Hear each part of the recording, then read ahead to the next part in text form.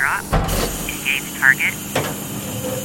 Device is away. Impact in T-minus 10 seconds. Do you know what I've always dreaded? The decline of the aristocracy. Ugly grandchildren. 5 seconds. I'm in charge. I'm in charge now, Phasma. I'm in charge. Bring it down. Bring it down. All stations brace for impact.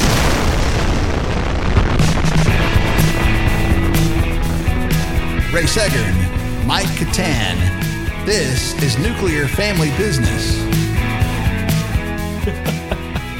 Well, welcome to Nuclear Family Business, the podcast about family business, for family business owners, and by a couple of guys who are passionate about family business. My name's Ray Seggern. That's Mike Catan over there, and we're so glad that you're making us part of your weekly routine or complete lack thereof. We're coming here once a week. I hope you'll join us here. You can find us on all the places you would expect to find your favorite podcast. And our website is nuclearfamilybusiness.com.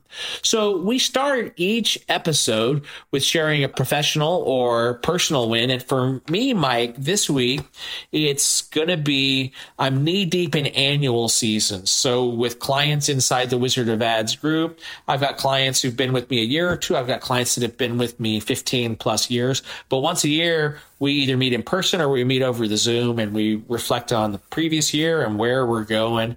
And I'm like Ty Cobb over here, I feel like, with a perfect batting average. I mean, everyone has been really productive this year.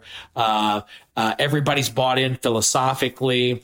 It's a tough year in business, so not everybody has had the biggest growth year or the profitability that they wanted, but everybody is confident about the year ahead. And a lot of people aren't confident about this crazy 2024 with politics and things are uncertain, but generally speaking, good meetings. And so that's my win for this week, is my Ty Cobb-like perfect batting average. And that, I'll just say, that is difficult because having all those clients and different personalities, having everybody be good, that's impressive. No, we're not done yet for the year. Well, yeah, well, still, I don't want to jinx it. I don't want to jinx it. Put the X on me, Mike. What you trying to do, man? Sorry, man.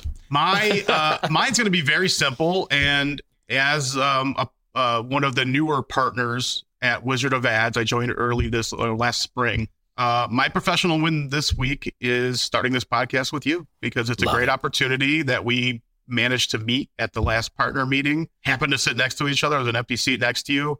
We did the basic, hey, what do you do? What do you do? And I said family business background and blah, blah, blah. And you just jumped and lit like, oh, I'm so interested in that. Let's do a podcast together. I'm like, I just met you. Come on. You're just like, let's do a podcast. I'm like, all right. I love this. And I love this to get me, more integrated with the partner group and hopefully help people out there. It's a lot of fun. And this is great. Well, right back at you, brother. I mean, I'm having a blast doing this.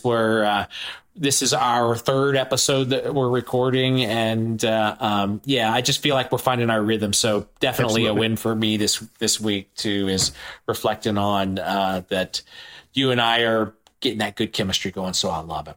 So one of the things that we do here on Nuclear Family Business, we just go back and forth. I think up the topic one week and then Mike thinks it up for next week and then back and forth and rinse and repeat. And maybe eventually we'll shake it up, or I don't know. But Mike came up with this week's topic. The dastardly N-word of family business is nepotism. And Mike, I don't even know if we can cover all of it in one episode. But tell me why you picked this to be one of our first episodes, and tell me your take on it. Let's just dig in.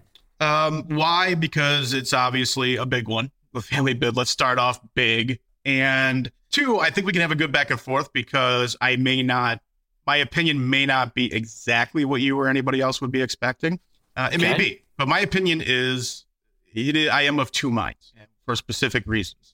Number one, nepotism by and large is bad. Okay. And when it's really bad is if you are putting a family member in a position that they're not qualified for or can't handle over somebody who would be more qualified. And this is going with both hiring outside or promoting from within. Once you do that, you are not only going to hurt your business because they're not going to be performing in that role as well as somebody else could be. You are creating major employee problems because they are going to resent the hell out of that person being in that role. And maybe if one of them didn't get promoted to that role over or in favor of this family member, once you establish that you're willing to do that, you're not going to be able to keep good employees. They're just going to resent it and say, well, I'm not getting anywhere here. And you're just going to rotate people, good people, bad people or average people who aren't looking to get ahead or can't get ahead. They'll stick with you because they don't care either way. They're not that invested. But good people will leave. They're not going to sit there for that. They're good, and they're going to have other opportunities to go elsewhere and be recognized for being good and paid accordingly. So that's the bad side of nepotism, and the one that most people really think of when they think of nepotism. Before you get into the good side of nepotism, let's hold on. Let's hold that for a second, because I'd like to chime in on the first part, and I'll forget because I've got that medical condition, CRS, can't remember shit syndrome. Yeah, same. When you were talking about talent flight, mind flight, and talent leaving. For me, for starters, let's start with the definition of nepotism, which I'm just going to the first one I find online. It's the practice of those with power or influence favoring relatives, friends, especially by giving them jobs. So I think what we're talking about in the family business dynamic is, and especially for this bad part, I can't wait to hear what the good part is. The bad part is that favoritism is showed as that people inside the business with the right last name play by a different set of rules is what's informing the bad thing, and that resentment. And so a couple of things just along that line is, I'm working on my magnum opus about story, culture, and experience, the Brand Vortex, right? It's a book I've been working on for years, and there is a light at the end of the tunnel. I'm hoping it's not a train coming at me. But one of the things that I write about in the chapter on defining and cultivating culture, okay, is this idea that Americans are addicted to gossip. And without digging too deep on it, I think you kind of know it's true, right? I mean, you think about, the degree to which people talk about each other at work. And what's interesting is when I say they're addicted to it, gossip lights up the reward center of the brain when you're talking about other people with a third person, right? And I think where that overlaps with nepotism and it becomes fuel for this problem you're talking about is the degree to it. Use the term resentment, which I thought was a very specific sort of word, right? They become resentful, right? Yep. And so this idea that we resent this sort of elitist construct, I think that's what it plays into, is that anybody who doesn't have the right name feels like they're being subjugated to less than, or they have to work harder, or they make less. And then for me, from a culture mindset, that whole resentment thing you're talking about becomes the kerosene for the gossip that can just wreck any workplace because it becomes so negative and so divisive. So I had to pounce on that before when you threw resentment down. Now I'm curious. You said also that there, from your point of view, is a positive spin on nepotism, and I'm curious where you're going with that. I didn't say positive. I said I was of two minds. So this isn't good. Necessarily good. You can read some good things into it, but it's not. I wouldn't classify it as good or positive. It's your personal feeling. Okay. Mm-hmm. And that is very simply my business, my money. You're damn right I'm hiring family if I can, while obeying the first and most important rule of make sure that this is someone who is qualified and can actually do this job and deserves this job. Mm-hmm. And quite frankly, if you don't like it, tough. Tough. My business, my money. Yeah. You can trust, for the most part, again, exceptions, always exceptions. Of course, I'm going to put A, their family. I'm going to take care of it if they need a job. B, I can trust them. Again, for the most part. Everybody's got stories where maybe there is a particular family member that you ended up not being able to trust or screw you over. But by and large, you can trust them. Again, as long as their ability to do the job is there and that you don't foster resentment because this person is actually horrible, But outside of that, tough. You want to hire, who you want, whatever, start your own business. This is ours. This is mine. My rules, my decision. Family, absolutely. If they need a job, if they can do the job, now you don't put them in as a brand new, like, oh, you're a supervisor or manager right now. But if they need a job, you start them at, unless they have previous qualifications that enable them to be justified in whatever role you're looking for. You bring them in, and yeah, if it's an entry-level position in particular, of course I'm going to hire them over applicants off the street. Of course. And if employees have a problem with that, well, then in my mind, they are just going to be troublesome, and they're not going to last that long. So there's what I was talking about when some people may not agree, but that is my thought. So I really like that you're casting a wider net, shake up the snow globe a little bit, look at it from a different point of view, because the obvious low-hanging fruit for a discussion about nepotism is just the negative stuff, right? So I like that there's a gradient between black and white, that there is a greater degree of nuance to the discussion. And to me, so as I think about what you just said right there, what comes up for me is that we had a conversation in a previous episode about the historical underpinnings of creating generation after generation businesses that can be passed down, right? So it requires that a business owner or whatever generation is in power invite the next generation in to participate, or that whole social fabric will be lost, right? That multi-generational fabric couldn't be allowed to manifest. So the question for me quickly becomes, how do we do family business without the really pejorative part, the nepotistic part of favoring? So favoring and hiring, I think we just addressed. I think the real meat of the matter is, how do we deal with nepotism and favoritism in day-to-day operations? And what comes up for me in that regard is, I think, I've got a pretty simple philosophy. Again, this is largely about culture, but the most successful, write about this in the Brand Vortex book I'm working on, the most successful organizations that I've been exposed to over time, family or otherwise, have a climate of servant leadership and of service superseding selling. Servant leadership and then customer service, client service is what supersedes selling.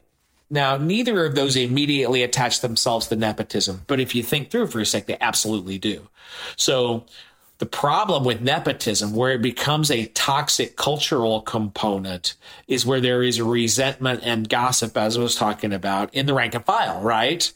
So really the bigger problem there is that there's an elitist owner class, and that there is a rank and file, grind them like they're gears in a machine, working class inside of a company. And the problem with nepotism would be is if somebody new to the business, just because they have the right name, immediately goes to the favored elitist class and doesn't have to work in the trenches, right? Every environment is going to be a little bit different. But for me, if we go back to those two philosophies, it shines a lot of light on where this nepotism thing can totally derail a business. 100%. So you have to use, quite frankly, common sense. Like, look, is this person actually qualified? Speaking of the relative, before you give them a more important position that maybe people internally have applied for, you do have to be careful. You have to be extra aware. Is this going to create waves or ripples that become waves? Is this relative, if they've been there for a while in a different role, is this relative well-liked? Are they respected within the business? Have you ever heard anything about that? You just have to take all that into account and say, can I justify this or not? And if it's really close, you got to make up your own mind. It's a coin toss. You have to, your employees, this family member, your business. You just have to use your best judgment if it's a close call.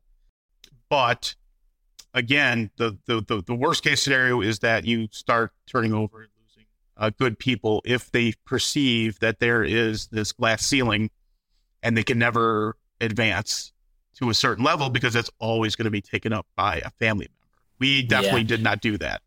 We avoided that. Now, part of the reason we avoided that is because we got so big, there weren't enough family members to fill the higher up roles. And two, right? To your point earlier about family members joining the rank and file and continuing that family legacy and positions of import, not every family member is going to want to go into your business. And you definitely shouldn't force them to, whether intentionally or unintentionally.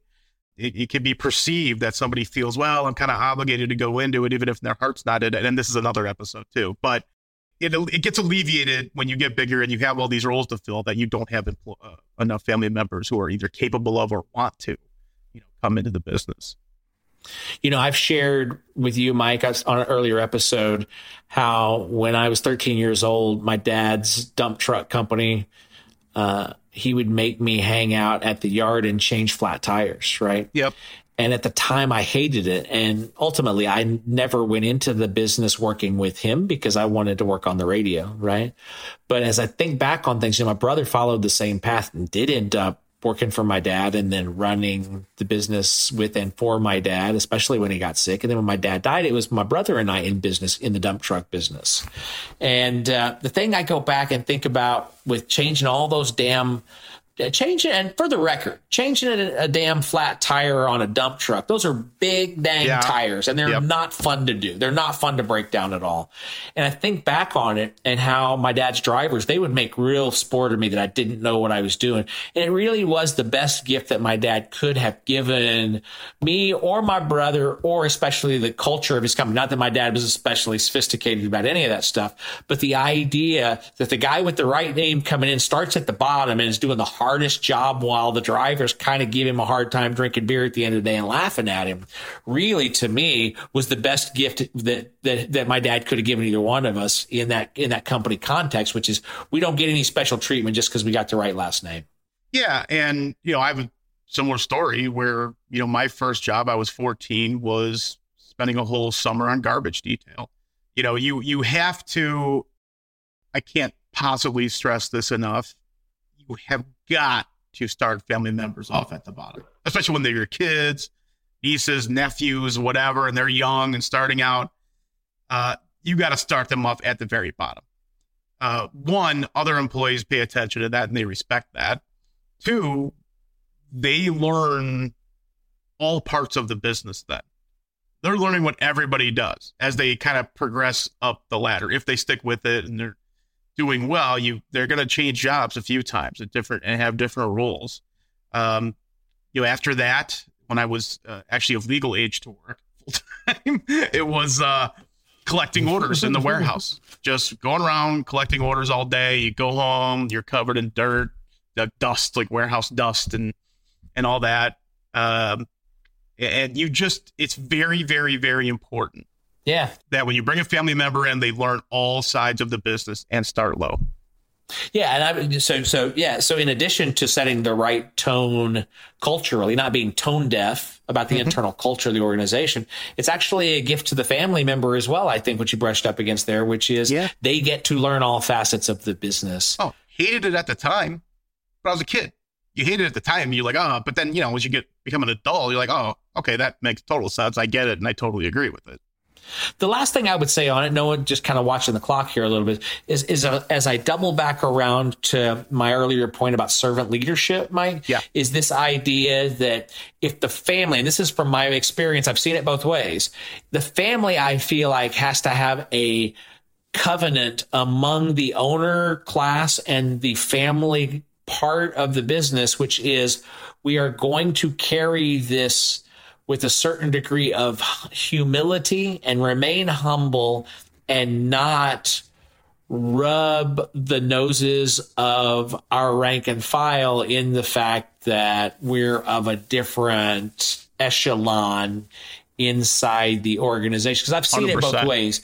And where a family carries it with humility, it becomes easier to, I don't know if embrace is the right word, but to indulge the fact that there's some paths forward here that are not open in this company unless you have the right last name. Okay. People will survive that. They'll suffer that. They'll indulge that. If there's a humility, and servant leadership means we're here as leaders to serve the team, not the vice versa. The team is not the gears and pulleys that creates wealth for the ruling class leaders. Oh, no. The leader is here to serve the team member. Completely agree. That's not a natural, that's a very enlightened concept. And I would say it's an 80-20, probably only 20 to 30% of the business I've come across really embrace that. Probably 70-80% are the other way, where and it's harder and harder to stay stuck in that mindset when it's so hard to find good people, you know? So that'd be the last thing I'd have to say about it, Mike, would just be servant leadership as it informs humility and remaining humble as the family members in a family business is critical. And having said all that, it's your topic, Mike. I'll give you the last word on it for today. I'm going to just tack onto that and talk about my personal experience, and something I'm very proud of is we were able to do that. Not just because you work for a family business doesn't mean they're going to treat you like family. As you said, you think it's maybe 80-20 against that. We did have that kind of culture.